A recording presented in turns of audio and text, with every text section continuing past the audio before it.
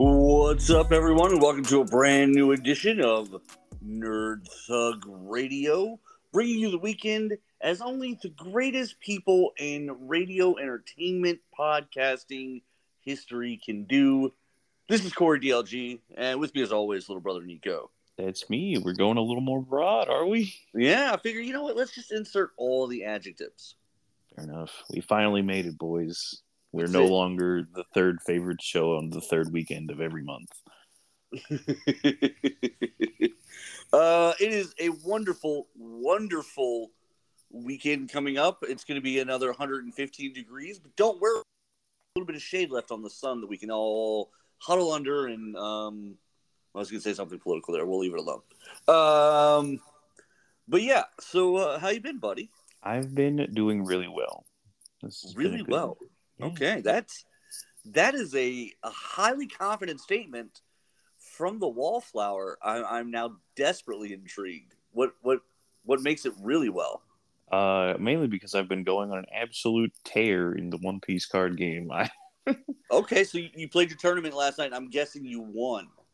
Did not win this one, but I'm on that took a turn. Week 3 in a row of getting third place. Okay, all right.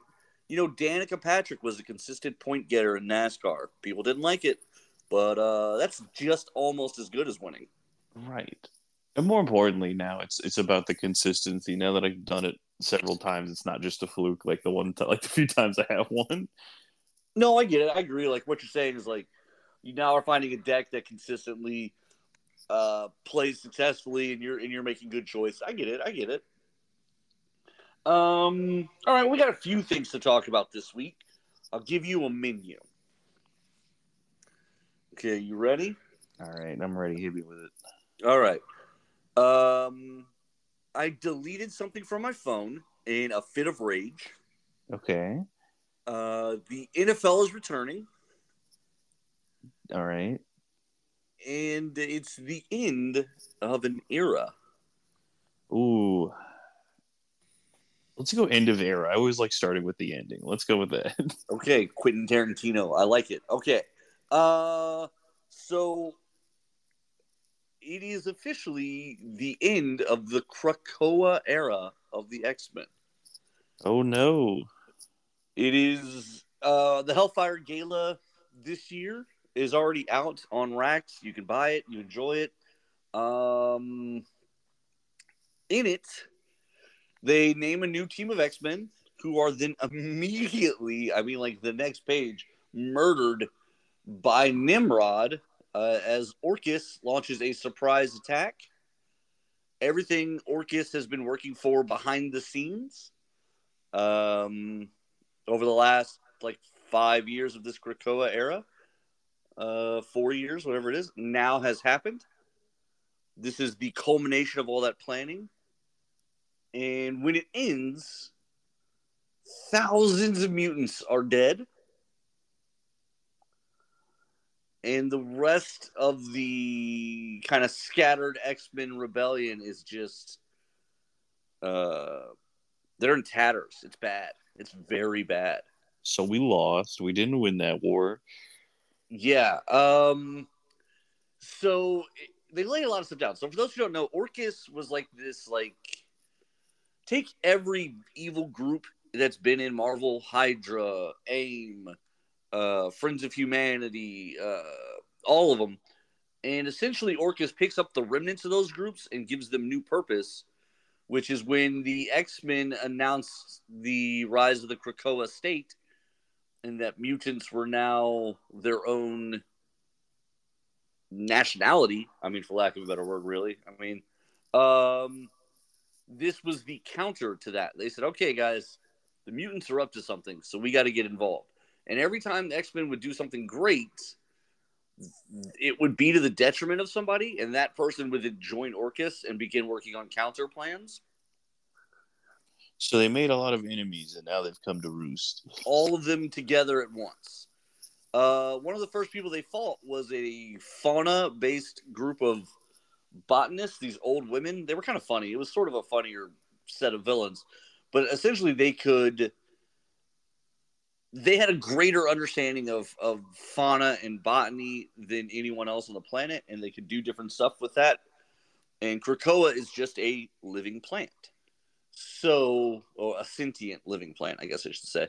So they taught Orcus how to do different things like inject secondary instructions in the drugs that the X-Men were making on Krakoa and giving out for free to the world. They also put in secondary instructions into the Krakoa gates. And essentially, during the Hellfire Gala, they activated all those protocols. So a bunch of people just, if you had ever taken an X-Men drug in the Marvel Universe, like to do cure cancer or or to cure your mental illness, prolong your life, blah, blah, blah, this triggered a psychotic episode. You went crazy and tried to kill everyone you loved. Only good effects, good side effects. And Orcus was going to blame that on the X-Men. Like, oh, they distributed this. This was their plan all along. Also, they, like I said, they could reprogram the gates. And so they told Xavier that they had reprogrammed the gates to send everyone to Mars. Everyone. So Orcus arrives on Krakoa, and they're like, you either send everyone to Mars and then destroy the gates so that they live on Mars forever, or we're going to activate our hidden weapon in the medicine and ruin your good works. So Professor Xavier sends out like a psychic attack to the whole island, forcing everyone to go through the gates. Most interesting enough, there's a group of people that he is psychically trained to be immune to his attacks. He's taught them how to defend themselves. It's called the Red Triangle technique. And the Red Triangle's been around in the comic books for like 15 years. Like, they've talked about it for a while. So there's like 40 different characters on the island who resisted the attack. However, the bulk of them did not. And so they willingly or they psychically were forced to walk through the gates. And when they did so to their death. Because the gates were not sending them anywhere. They were simply just destroying them as they walked through. So that's good. Yeah. So basically, whoever survived the incident is kind of, well, for lack of a better word, we're kind of back to the old status quo of in a world that hates and fears them. Right, but now there's like 90% of them are dead. Yeah. So like there's 40-ish mutants somewhere on the planet still, and that's about it. It's not good odds. It's not good math. Well, there's 40-ish mutants from Krakoa. The mutants on other countries and stuff are now being rounded up and turned over to Orcus. And Orcus is either just dropping them off in Mars, which is in the middle of a massive civil war that they helped start, or they are doing terrible experiments on them in like a facility. That only goes well, I hear. Yeah. So the X-Men it is a brand new era now coming out of this month in the X-Men universe. So who's all alive? It was, I mean, it's definitely a big change for sure. Well, I mean, like, what big names are left that we know of? Or is President just all the big name ones that are alive and they just killed every C-list mutant? It's a mix. It's so like on Free Comic Book Day, they showed Cyclops as Captain Krakoa getting attacked and beaten by like this weird human terrorist with like biogenetic weapons or whatever. It's revealed somewhere in this month's comics that he's still alive, but under he's the prisoner of Dr. Stasis. Dr. Stasis, so Mr. Sinister has a diamond on his forehead, okay? Mm-hmm. They've revealed during the Sins of Sinister stuff and through the Krakoa stuff that Mr. Sinister is actually one of 4 separate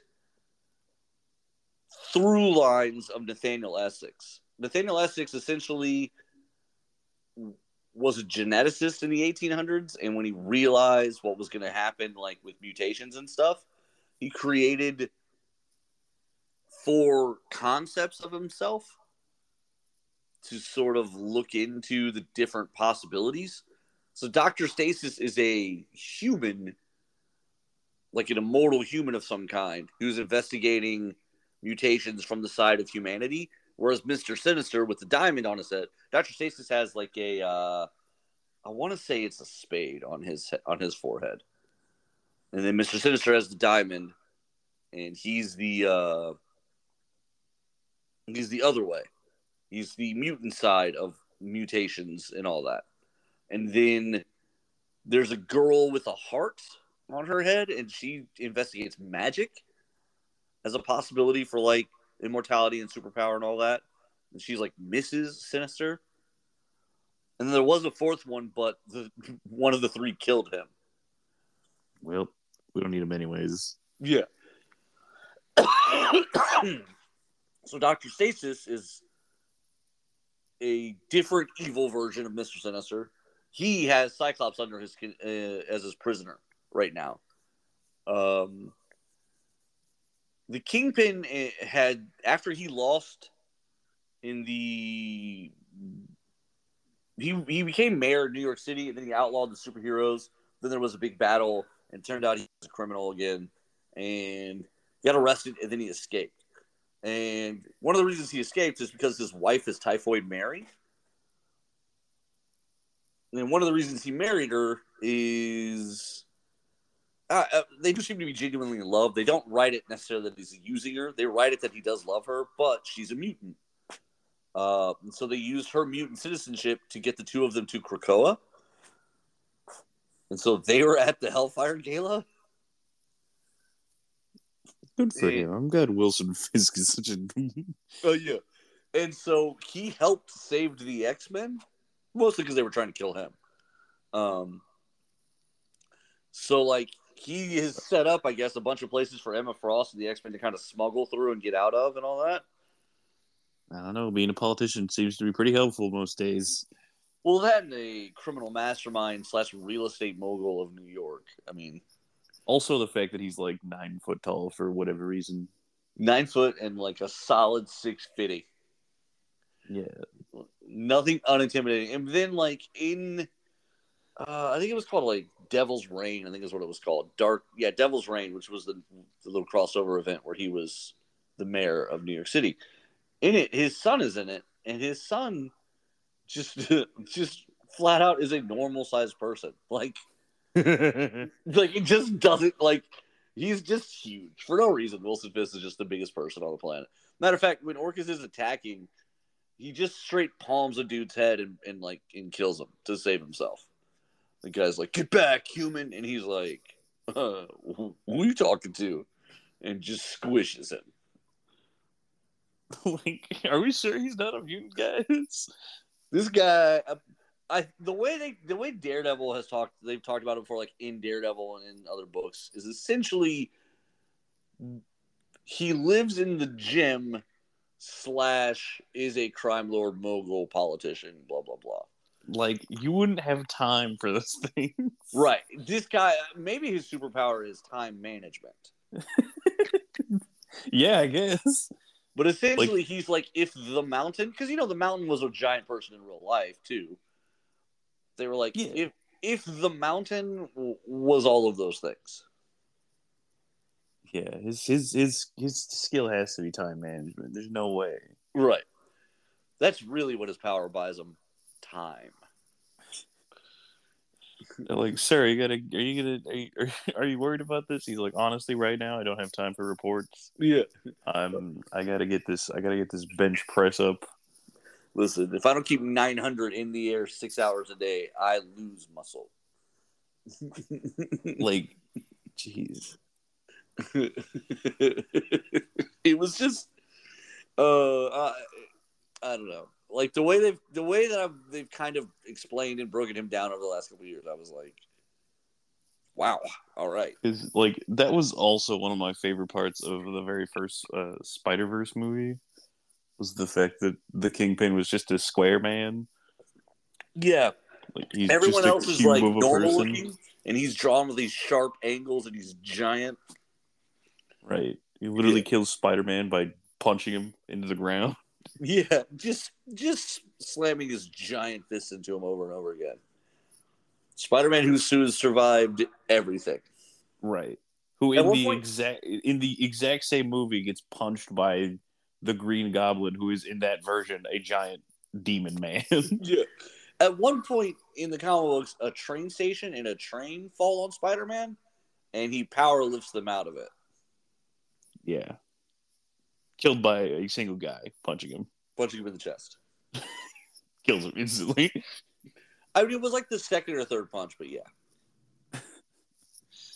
He dies. He's strong. He does. There's no getting around. He does. He is murdered by the Kingpin's bare hands. And I don't mean grr. I mean naked.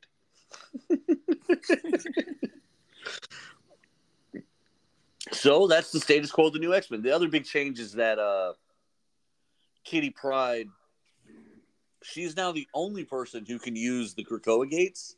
Remember, she always had a weird relationship with them. She couldn't use them, blah, blah, blah, because of her phasey nature. Mm-hmm. I guess now, because of her phasey nature, she's the only one who can use them. And so now she's like this.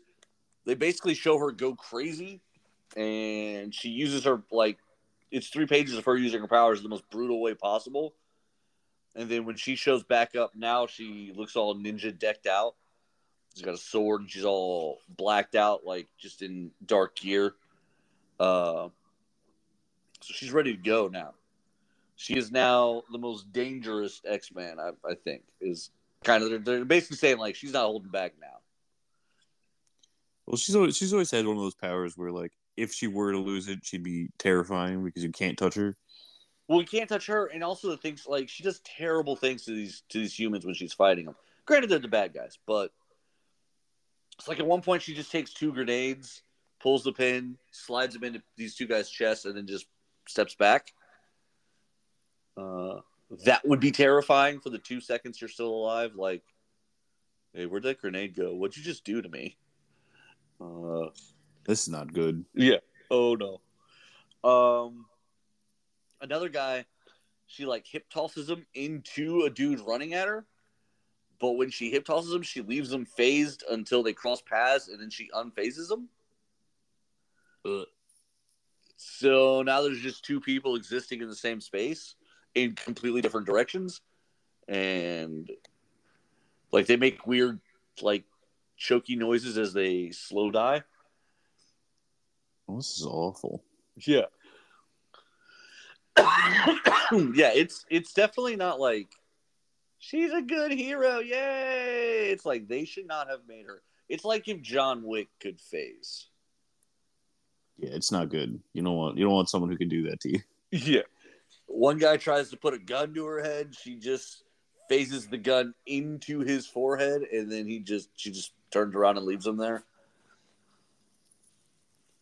To slow die, because that's how her power works. Like, it doesn't even instantly kill you, which is probably the worst part. Yeah, no, yeah, exactly. Because like the guy just starts making weird like type noises. As now there's a solid gun in his brain. Right, like he's dying very fast, but he's still alive. Yeah, to just experience horrific, horrible things as his body just shuts down from it. Anyways, that's horrifying. Yeah, so Kitty Pryde, don't make her mad. And like she's a character that kind of loses it in several timelines. Yeah, Age of Apocalypse, she's pretty terrifying, but like for a different reason, just because she's psychotic. In this one, she's like brutally efficient. She's like focused. Yeah, that's way worse. Yeah. Yeah. So it is kind of an interesting direction they're going to take it. Iceman is one of the characters that Nimrod like seemingly kills there on Krakoa. But he has a book called Astonishing the Iceman that also comes out this month. And you open it, he's just dead. That's the he's just dead. Just 22 pages of everyone going like, "We'll miss you, Bobby." Whoa. No, I guess there was an Inhuman that he knew that he had a romance with called Romeo. And Romeo can, like, I'm not totally clear on what his power is, but essentially he's a powerful psychic from the Inhuman side. And Iceman is kind of a weird entity now. Like, his power levels are so off the charts that in Age of Apocalypse, they consider him immortal. Like, it doesn't matter what you do to him, he survives it. Excuse me. He can be made of ice. So he's made of ice, but then he also, over time, he's been able to do more and more and more with his power. To now, he's not only not human, he also can just, like, psychically exist in a space and then do things with his power. So even in continuity, a couple years back when they were fighting, when the M-Day thing had happened and there were only a few mutants left, somebody was looking for Destiny's Diaries and there was that big crossover event. And one of the issues was, I think it was during the Blinded by the Light crossover. It might have been right before it. Anyway, the Children of the Vault, like, mind-controlled Northstar and made him some terrible stuff. And they released him on the X-Men, but his powers were also enhanced. They gave him a fraction of the sun's energy. For a second, over the Earth, the sun went black for like a second. They took that amount of energy and put it into Northstar. Oh, Lord. Yeah. So, like, talking about, like, just gigajoules of power all of a sudden that Northstar had at his disposal. He'd never been faster and stronger in his entire life. So he comes through and he has so much speed and friction that he literally, like, burns out Iceman. And so for a second, everyone's like, Iceman's dead.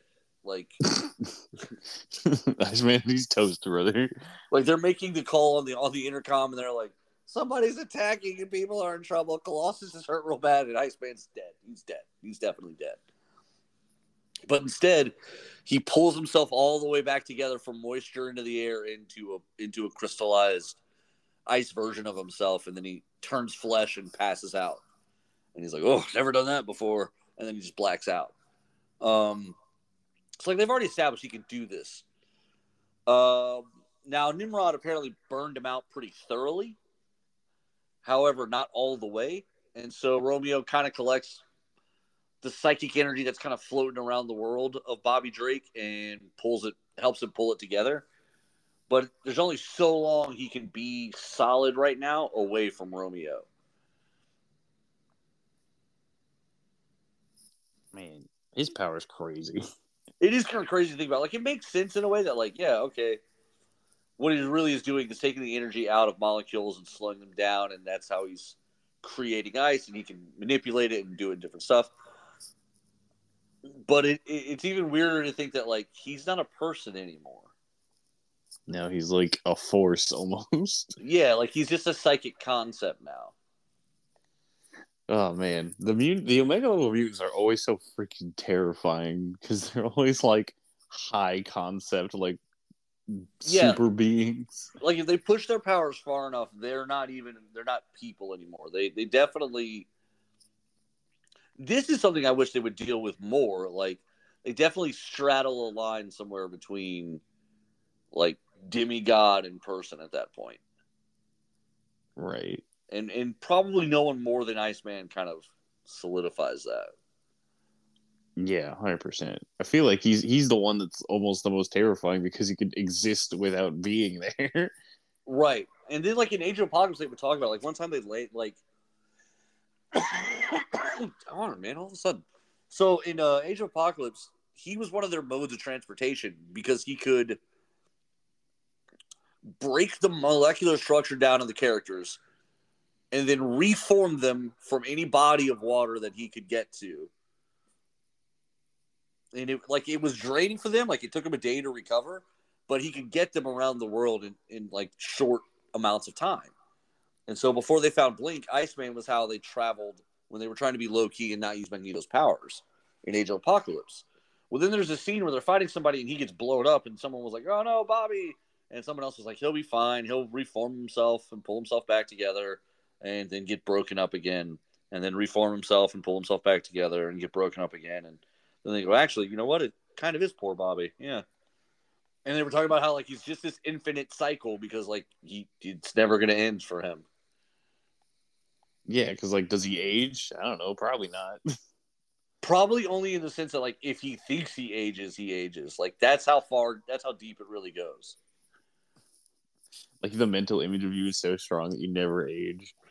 Yeah, like if he was just you're like, I look like this forever. Yeah, if he stopped thinking of himself as a human and just every time he reformed thought of himself as 27-year-old Bobby Drake or whatever he's supposed to be, like, yeah, that would just be how it went over and over and over again.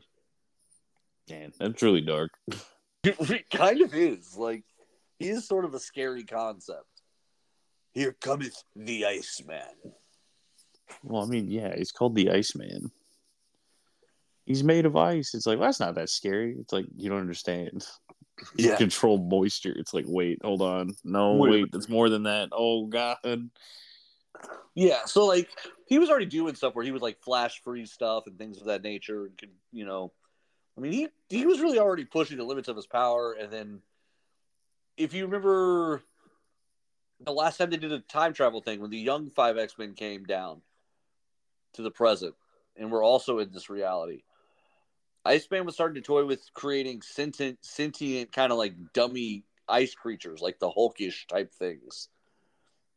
Like, yeah. There truly is a scary amount of like no limitless to like, what couldn't he do if he really, really wanted to go there? Right, and just think, his first appearance, he was basically a guy covered in snow who threw snowballs. Yeah, he literally would cover himself in snow and put on boots. Sit on the ground and put on boots. Yep. And now he's just like, I am the ice. Oh, okay, cool. Not weird. I am the ice. I am effectively just a conscious that moves through the universe. It's like, what's happening right now? Are we still... This is weird, right? Am I Iceman? Are we all Iceman? Am I Bobby Drake? Like, where is this a religion thing? Like, I'm not to be rude or anything. Yeah, like, there's no... really, it just depends on, like, what the writer wants to do to him at that point, I suppose. Iceman is all of us. We is the Iceman. All right, so that's basically the end of the Krakoa era now. So there's like Wolverine, rest in peace, Krakoa, I guess. Wolverine, Shadowcat. I think it's Saint and Talon are still running around. Emma Frost. Not sure who else is. So they've been teasing the marriage of Tony Stark and Emma Frost, and I guess that's what this is. Like, they're going to get married now because Orchis is using Stark technology to make these Stark Sentinels.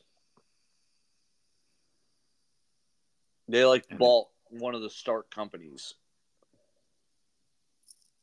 And he's okay with it? It was one... You know, like, in a lot of his different runs, the company's already been taken away from him, so then he just starts a new one, kind of a deal. Oh, okay. So there's, like, one of the Stark companies that's just been floating around.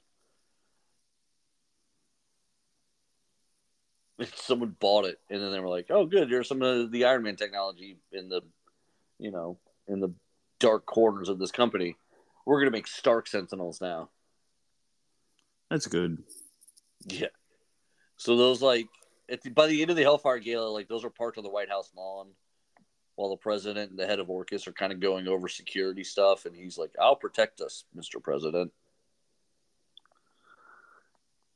You know, usually when you show up with weapons to the White House, it's never a good sign. Yeah, it's interesting how like,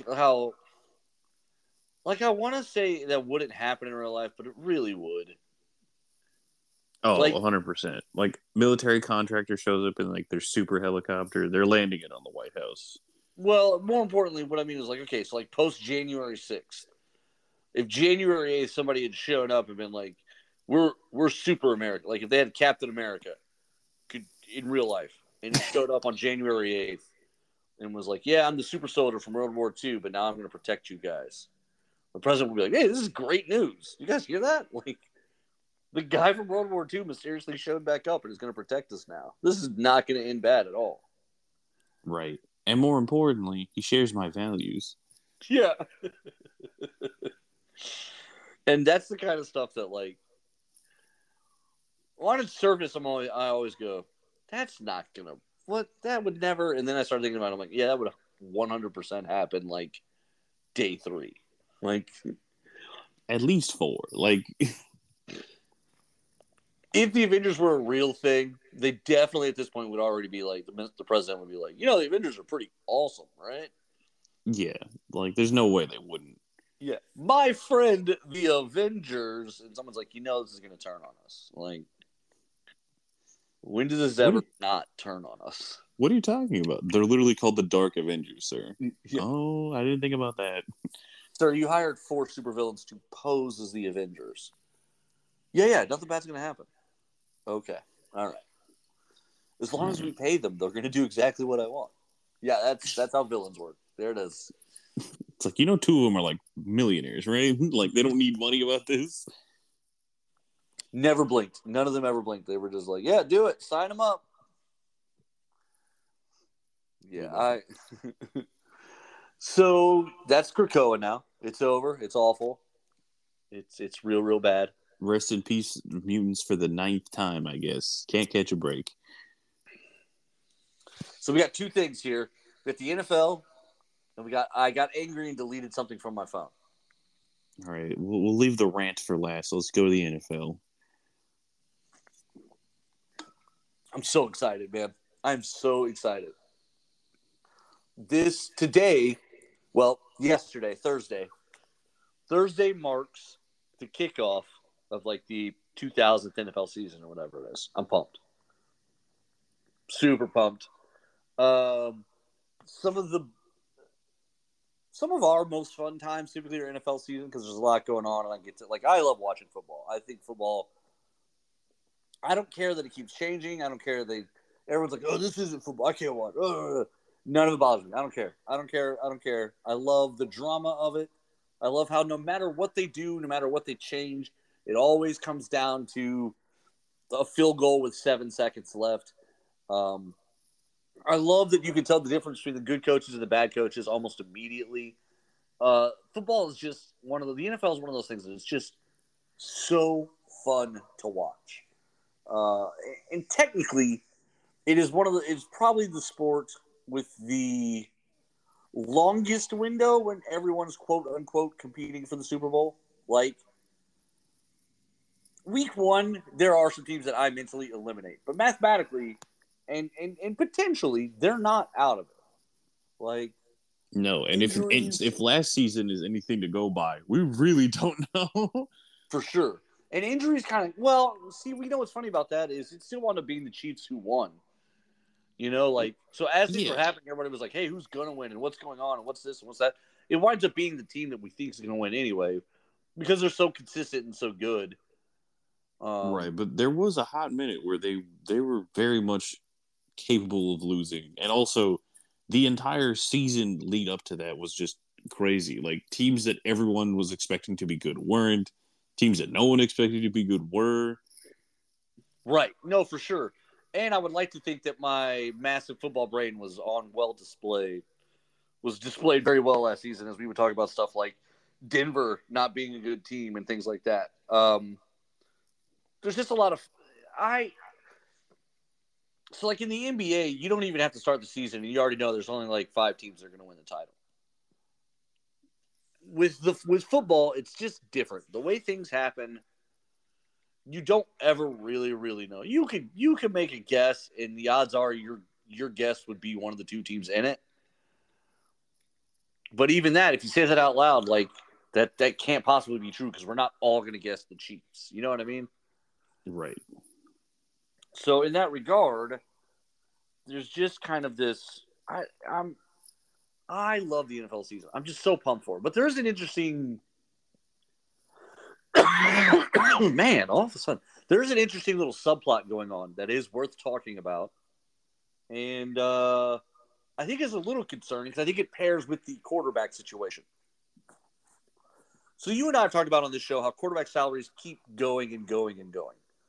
Yep. And they keep breaking records, getting longer, getting more expensive. Well, that's on purpose, right? Like every agent wants to make more than the last guy. That's just kind of by design. Since we've talked about it last, Justin Herbert, the quarterback for the Chargers, he went ahead and signed his extension. That made him the highest paid quarterback in the NFL. 5 years, basically averaging $50 million a year, plus other stuff. So it'll be like on that final year, I think it's like a $70, $80 million hit. Aaron Rodgers coming to the Jets, the way his contract had been built after the trade, when he first got there, if he didn't do anything before the season started, this coming season, not the one we were in, but the one behind it, he was going to have like $100 million cap hit because there was a bunch of back due stuff and other things that had to get cleared up in that last year unless they did stuff and added things. Now he has since restructured and changed it and moved it into like basically a 5-year deal. On that one, there's 2 different spots. It's either in year 3, if he's not playing, it's a $60 million hit against the Jets. In year 5, if he finishes the deal, it's a $30 million hit against the Jets. Either one of those is worth it if Aaron Rodgers is any good. We're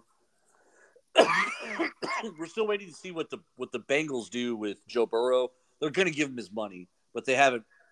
He wasn't even going to start looking at it until after Herbert signed his. Now that Herbert has signed his, now Joe Burrow will sign his extension, and it will be bigger than Justin Herbert's. That's going to be what keeps happening. We keep saying they're going to create a designate tag of some kind where they're going to – every team can just designate one player every year where their numbers don't count against the cap that year. And most teams will probably use it on quarterback. The other side of the equation, there's one position that keeps getting more and more and more devalued as far as signings and money goes, but is still massively important on the field, and that is running back. This year, in the offseason, Saquon Barkley, who last year was roughly 29% of the Giants' offense, just one guy. And he's not a quarterback. He's the running back. All they offered him was the franchise tag of $10 million, and they didn't talk to him again after that. They said, take it or leave it. That's not really true. They did go back and forth on a bunch of stuff, but the Giants weren't moving from that math. Saquon Barkley wanted somewhere between $16 and $18 million a year, and the Giants are like, that is not going to happen. So he basically, at the end of it, he showed up right at the start of training camp. He asked, how much money can you actually really give me on top of this franchise tag? They gave him $900,000 extra. That's it. They didn't even give him an extra $1 million. So he got a $900,000 signing bonus, and he signed the franchise tag, and he's playing this year under that. Meanwhile, there's about 5 really good running backs that are just out in free agency right now. Ezekiel Elliott hasn't signed with the team. Kareem Hunt hasn't signed with the team. There are guys who are major contributors to other teams, and they're not getting contract offers. They're not even like with Kareem Hunt, the Browns didn't even make him an offer. This contract ended, the year was up, and he was gone. Joe Mixon, who is only in his rookie deal, I think he's in year 4 though, was supposed to come into this year with like an $8 or $9 million cap hit. The Bengals weren't sure they even wanted to bring him back at that number. So he had to go to them and basically redo the last year of his rookie contract and go from $8 or $9 million to $4.8 million plus over $2 million in incentives. So there's just a lot of, all of a sudden, running backs who are massive. They no longer get taken in the first round. There's there's been 3 taken in the last probably like 5 or 6 drafts in the first round, and only one of them really kind of worked out with their team. Well, we don't even know if that's true. Bijan Robinson went to the Falcons the first round this year's draft.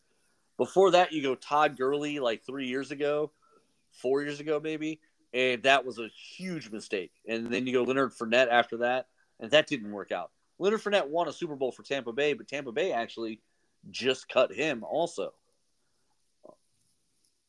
I mean, I think that the what I would like to coin is running back math, where, you know, what do they say? It's like the most turned over position, because like running backs only ever last like 2.5 years or something like that. Yeah, basically, if you're that guy, so like there's all these guys who you have to go all the way back to like Adrian Peterson to find a running back taken in the first round that wound up being worth it, because a lot of times what happens is the teams run you for 2 or 3 years hard, and then your body just can't take it anymore. After 3 years of, 1,200 yards, 1,100 yards each year, that's it. Like, that's all your body can handle. And you're no longer the guy anymore. You're talking about, it's like 300 carries a year or something like that, and it's crazy. So he, despite being such an impactful member of the team, like, the physicality of it is what is downside. Like, you could play quarterback for 20 years. You cannot be a running back for more than 5. Yeah, exactly. And if you're a running back, there's no counter to that. Like, if you're a good running back, you're a good running back for like an hour. And so, there's like 9 guys who last year were important parts of their team, top level guys, and they're free agents right now, just floating. No, not on any team at all. It's crazy. And some of it is that their production has gone down, but some of it is also just the teams no longer want to do it. Because there's so many. There's just another running back right behind who's going to run great for 2 years, and then, like, by the time the rookie deal expires, it's almost like, why would I give you any more time or money? Rookie's only running back, basically. Well, I mean, the last time a guy got an extension was Todd Gurley. Todd Gurley and the Rams were like, no, if we take care of our guy, he'll turn out. And they did give him like a 3-year extension after like year 2 or year 3. And it was a lot of money that they wound up having to eat because he developed arthritis in his knee, which the other guys don't even have. Like, the other guys don't even have that issue. But he developed arthritis in his knee, and all of a sudden, like, he didn't even finish what was technically his rookie term. Brutal. And so then the Rams looked kind of dumb for that. And also other teams then use that as their, like, look, the Rams, who are great masters of the roster, tried to outsmart the running backs problem, and they found themselves in the same boat everyone else does. So obviously everyone should stop paying running backs is basically what the league took from it. And is that even the wrong decision? Because it doesn't sound like it is. Well, here's the thing. Everyone's a little bit different. It's like Dalvin Cook, the Vikings guy. I probably would have kept him 1 more year. Kareem Hunt, I probably would have kept 1 more year. But the problem so Kareem Hunt's numbers are down. But the Browns, by the middle of the year, they weren't anything anyway. So, like, teams weren't going to let you run because you were already so bad. They were just going to stack the box and make you throw. So, like, Nick Chubb's numbers were down too. But by the way, Nick Chubb probably won't get an extension next year when it's his turn. So it's a common, like, on paper, you could see Kareem Hunt's numbers never go back up. And therefore someone would be like, yeah, obviously. But there are also tons of running backs who managed to make it 10 years in the league. Westbrook is one that I think of all the time. Guys who knew how to use him as a receiving running back. He was on several iterations of the Eagles, and then kind of bounced around the league for the last kind of 3 or 4 years. Adrian Peterson, although he's physically different, and there's no 2 ways around it. He just is physically different. He ran for 1,000 yards even after he was 30, and they talked about how old. There's obviously something we're doing differently. Like Emmitt Smith ran forever. There's just, I think they're overusing them in the beginning, and then it's sort of the franchise's fault that they don't have anything physically left after that.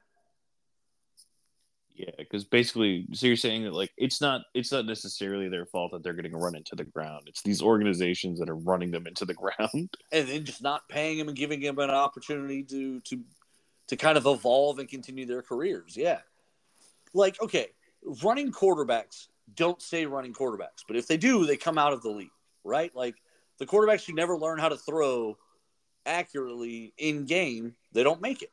Like, great, he ran, Vince Young is a great example. Vince Young, his first 3 years in the league is this kind of unstoppable force. His fourth year is kind of wobbly, and by the time Tennessee starts really struggling, he's not learning how to be an accurate quarterback. He can't even cut it as a backup in Green Bay, and then that's it. He's done in the league. And it's because he never learned how to develop the other tools. Well, okay, yeah, you're right. Like, is Ezekiel Elliott going to be a power back for the next 10 years? No. But could he learn another skill or develop another tool in his game? Probably. Like, now he's starting to understand how defenses play. Now he's got a couple years experience on the field and can kind of have a feel of how the game is going and understand things a little bit better. All the players talk about how by year 3, what they know and understand in the game is massively different than from year 1. So, yeah, your body at that point is starting to change and deal with the wear and tear, and the running backs more so than anyone else probably. However, that doesn't mean they couldn't develop and learn new skills. But the teams have zero interest in learning if they're in seeing if that's going to happen for these guys, because there's another 22-year-old ready to be drafted who maybe already has that skill or is closer to having that skill than your guy is. Right. Or he does the same thing that the last guy was doing, but he's 2 years, but he's 3 years younger and more affordable. Because the other thing is, as you clock time in the NFL, you accrue years of interest, and then you're worth more money. The league minimum is based on years of service. So for the running backs, that's a detriment. For everyone else, it's perfectly fine. Like, the team is totally fine paying an offensive lineman who's been in the league 9 years, whatever his minimum salary is. But a running back, they would blink. They would go, oh, hang on, let's just get a guy off the street, a rookie from this year. And they'll go get an undrafted rookie and give him the roster spot instead of a guy who's been in the league 7 years. Right, just because he's so much cheaper. So much cheaper and also just fresh legs. Right. And that is, I mean, really, that's kind of the mental math of it, which is unfortunate, but it is what it is. And I'm intrigued how the NFL handles it, because the running backs are such an important part of, like, the PR of the league. But clearly they're not an important part of the future of the league. So I have to wonder, how much longer does it go this way before, like, the union does something for the running backs? Yeah, you really got to think about it, because they don't even, like, if you're only in the league for, 3 years, you aren't even qualified for the pension. No, the pension, I think at this point, is 4.5 years in the league. You have to have 4 full seasons, I believe, in the league to qualify for the pension now. And yeah, you're not there if you're 2 or 3 years in. So, like, you got to really struggle to finish your rookie deal to even get to the retirement stuff, the lifetime medical benefits and all that. Like, it's crazy what happens to the running backs. Yeah, it's a wonder how it's going to develop in the future. I gotta think. My thought is probably one of two ways. Either the union just acknowledges that it's different to be a running back, and suddenly there's a running back, like, waiver to some of the requirements. Like, okay, yeah, 6 years in the league for everyone else, but if you're running back 3 years in the league and you qualify for everything, blah blah blah. Or they just really start behind the scenes hammering teams who are, like, not re-signing the leading rusher, and you know what I mean, like, remember how there was a huge stink about not re-signing Colin Kaepernick for a couple of years, where it was kind of obvious some of the quarterbacks that were getting shots, you were like, this guy's better than Colin Kaepernick? Yeah, I remember that being the conversation about like every single quarterback they signed. Every quarterback signed everywhere, every backup quarterback that was getting a start because of injury. And I think one year the Raiders went through like 4 quarterbacks kind of in that window one season. And people were like, this guy can't, like, Colin Kaepernick can't get a walk-on versus this guy? And I think with the running backs, it's going to be a very similar boat where as like a undrafted rookie comes onto the field, someone's going to be like, well, it's just weird that Kareem Hunt, who has, 6,000 career yards and 3,000 receiving yards and was, 18% of the Browns offense over 3 years. It's weird that he's sitting, but this guy who played for 2 years at BYU can get signed. Like, you know what I mean? Like, I think something like that you're going to start seeing a lot more where you're like, well, no one's called Ezekiel Elliott yet. Like, you have to wonder about that. Yeah. I think that maybe kind of that public shaming maybe changes how some teams do it. Probably not a lot of teams, but how some teams do it. Well, I mean, and also, but it's so true. Like when you have a single person who's that impactful, it's like, can we really just be like, all right, new guy off the bench, you got this, right? Well, yeah, and it shows right away too. So there are some teams that just the second the running back changes, they fall off the face of the earth. Like, oh, the quarterback was only a B minus, the offensive line was only okay, but the old running back really played his guts out, and the new guy just doesn't have the skills to do that. Right. And also, like, but when you talk about football offenses, like having tools makes you better than not having them. Absolutely. And I think that's sort of the interesting thing is that a lot of these teams are just like, we won't bother. Like, we don't need a good running back. We'll just get a new guy. It's like, great, you've just neutered your offense by cutting out like a third of your possible options. Right. And so like when Leonard Fournette came to Tampa Bay, the reason that happened is because Tom Brady was like, no, we got to make sure we have a running game that teams respect. And Tampa Bay was like, all right, well, let's go get a good running back. And so they went and they got a good young running back that Jacksonville just cut because Jacksonville had ruined their relationship with him. Okay, I'll give you another example. Right now, Jonathan Taylor of the Colts. Now, as a Texans fan, it's great that the Colts are screwing this up. But Jonathan Taylor, 2 years ago, was the best running back in football. Last year, he struggled. He had dealt with some injuries. He couldn't get healthy. And I think they were playing him a game too early over and over again. Like, he kept starting to get healthy, but then they would put him in, and then I think he needed more time off, but I think he wanted to go, and I think they needed him to go. The head coach winds up getting fired, so obviously there was poor decision-making involved. But now they're not even talking to him about extension. They won't even acknowledge that he's eligible for one.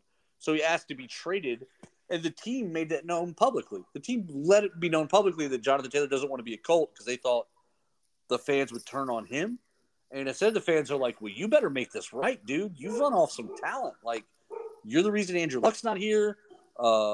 Really, you kind of screwed over Peyton Manning a little bit. Like, there's too much going on where you've messed up that now you're going to run off the best running back that we've got, like our best offensive weapon. Like, you better not. And it's funny to see when teams think that they're so right and then everyone immediately proves them wrong. It's interesting because teams have a really weird view on, like, there's sort of this element of like, well, yeah, but we're the Colts, to which everyone else is like, yeah, we know, and it really gives us agita. Like, you bother us, like it's not a compliment when we say you're the Colts, and they're like, oh, we thought it was a good thing. No, we thought you guys liked us. Yeah, barely. The answer was barely, and it was mostly because of Jonathan Taylor. So get him back. And like, now listen, as a Texans fan, make him angry. Hell, I hope he sits out the whole season. As of right now, they have him on the PUP list. They say he hurt his back in a non-football injury. He says he's 100% healthy. This is how messed up the Colts are with Jonathan Taylor right now. Just lying on the reports. It's fine. Like, he walked into how you feeling? He's like, oh, I'm good, man. And he's kind of stretchy weird. They're like, yeah, you hurt your back. And he's like, what? Like, I can't believe you hurt your back in the non-football league. Yeah. Can't believe it. And so there's I mean, he was just talking about how he slept weird. Yeah. He's like, oh man, I got a crick in my neck, and they're like, yeah, you're not starting. So yeah, there's just a lot that happens. So we got 5 weeks of preseason, then we get into the season, and I love the football season. I'm intrigued because there's always a team that just falls off the rails almost immediately, and you're like, why aren't they putting it together? Peyton Manning's documentary on Netflix, Quarterbacks, really was intriguing. He followed Kirk Cousins, Patrick Mahomes, and Marcus Mariota through the season. I thought Marcus Mariota did not come across very well, but I thought Kirk Cousins really changed hearts and minds, I think. I was really kind of impressed by him and by what he does. There's some unique stuff that he does. And I hope quarterbacks sign up for it this offseason, too. Also, Hard Knocks is going to be starting with the Jets. Starts next week. I mean, yeah, man, I'm pumped. So one thing real quick I want to say, because we are starting to run out of time here. I watched the rest of The Witcher. It's awful. This is a terrible season of the show. Truly a tragedy. It's a complete waste of Henry Cavill. And I think this is his last season, right? Or is there one more and then he's done? I think this is his last. I thought this was his last one. Well, this is only his third. I thought he agreed to do 4, but I might be wrong about that. I don't know. Either way, it's a total waste. I feel like they do this every year, where every year, like the big finish of a season is a big dramatic like reveal of the new status quo. And but like so much of this season could have been done in like the first 2 or 3 episodes. They just started to waste it, I guess. I think the reason Henry Cavill left the show is just that it sucked. They're like, you want to keep doing this? And he's like, no, I'm good. This is garbage. Like it really isn't good. I don't know. Right. We're out of time, Corey. What app did you delete in a rage before we leave? You ready? Magic the Gathering. Oh, he finally did it. He finally quit Magic.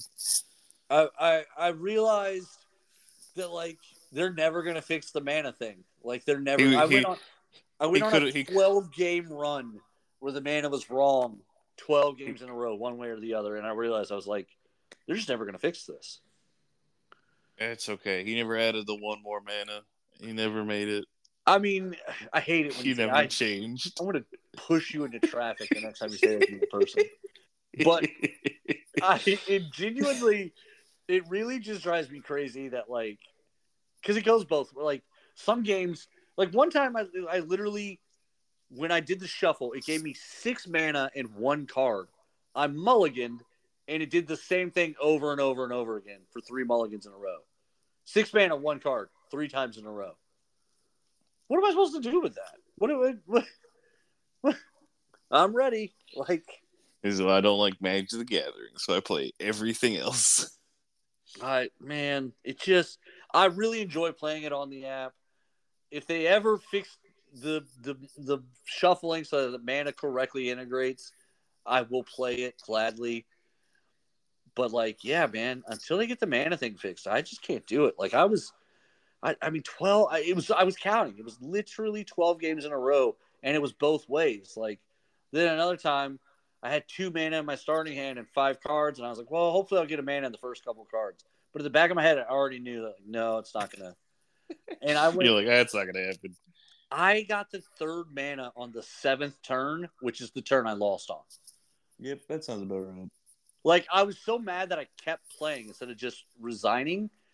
Because I was like, no, I'm going to see when they give me the 3rd mana. So, like, I'm literally tossing cards out that would be great to have and play. But I only have 2 mana, so nothing. Like, I keep throwing out 1/1s that get murdered every turn. Oh, truly a travesty. And I was like, this is just making me angry. 7th card. So, I mean, you're literally 7 rounds of just, here's more stuff you can't do. Yep. That's why land is a bad resource mechanic. So I deleted Magic the Gathering, and I've never felt better about it. It's been gone for like 2 weeks now. Wow, That's impressive. Yeah. That's how bad, that's how angry I was at these mother effing snakes on this mother effing plane. But I was like, no more. No more. So that's what I did. I deleted them. Good for you. I'm glad you did it. All right. Thanks for listening, everybody. We've had a extra long show. We've been hanging out. It's been a great episode of Nerd Thug Radio. Have a great weekend. Come hang out with us all weekend. I'll be at the Adventure Begins, Comics, Games, and More. Go to Whatnot. Check out the Adventure. We do all kinds of really cheap stuff on there. But also, this weekend's a massive sale. $100 off any signed memorabilia in the store worth over $500 or more. All kinds of crazy stuff happening. Come visit us at the Adventure Begins, Comics, Games, and More. Nico, have a great weekend. Thank you, everybody, for listening. We'll be back next week.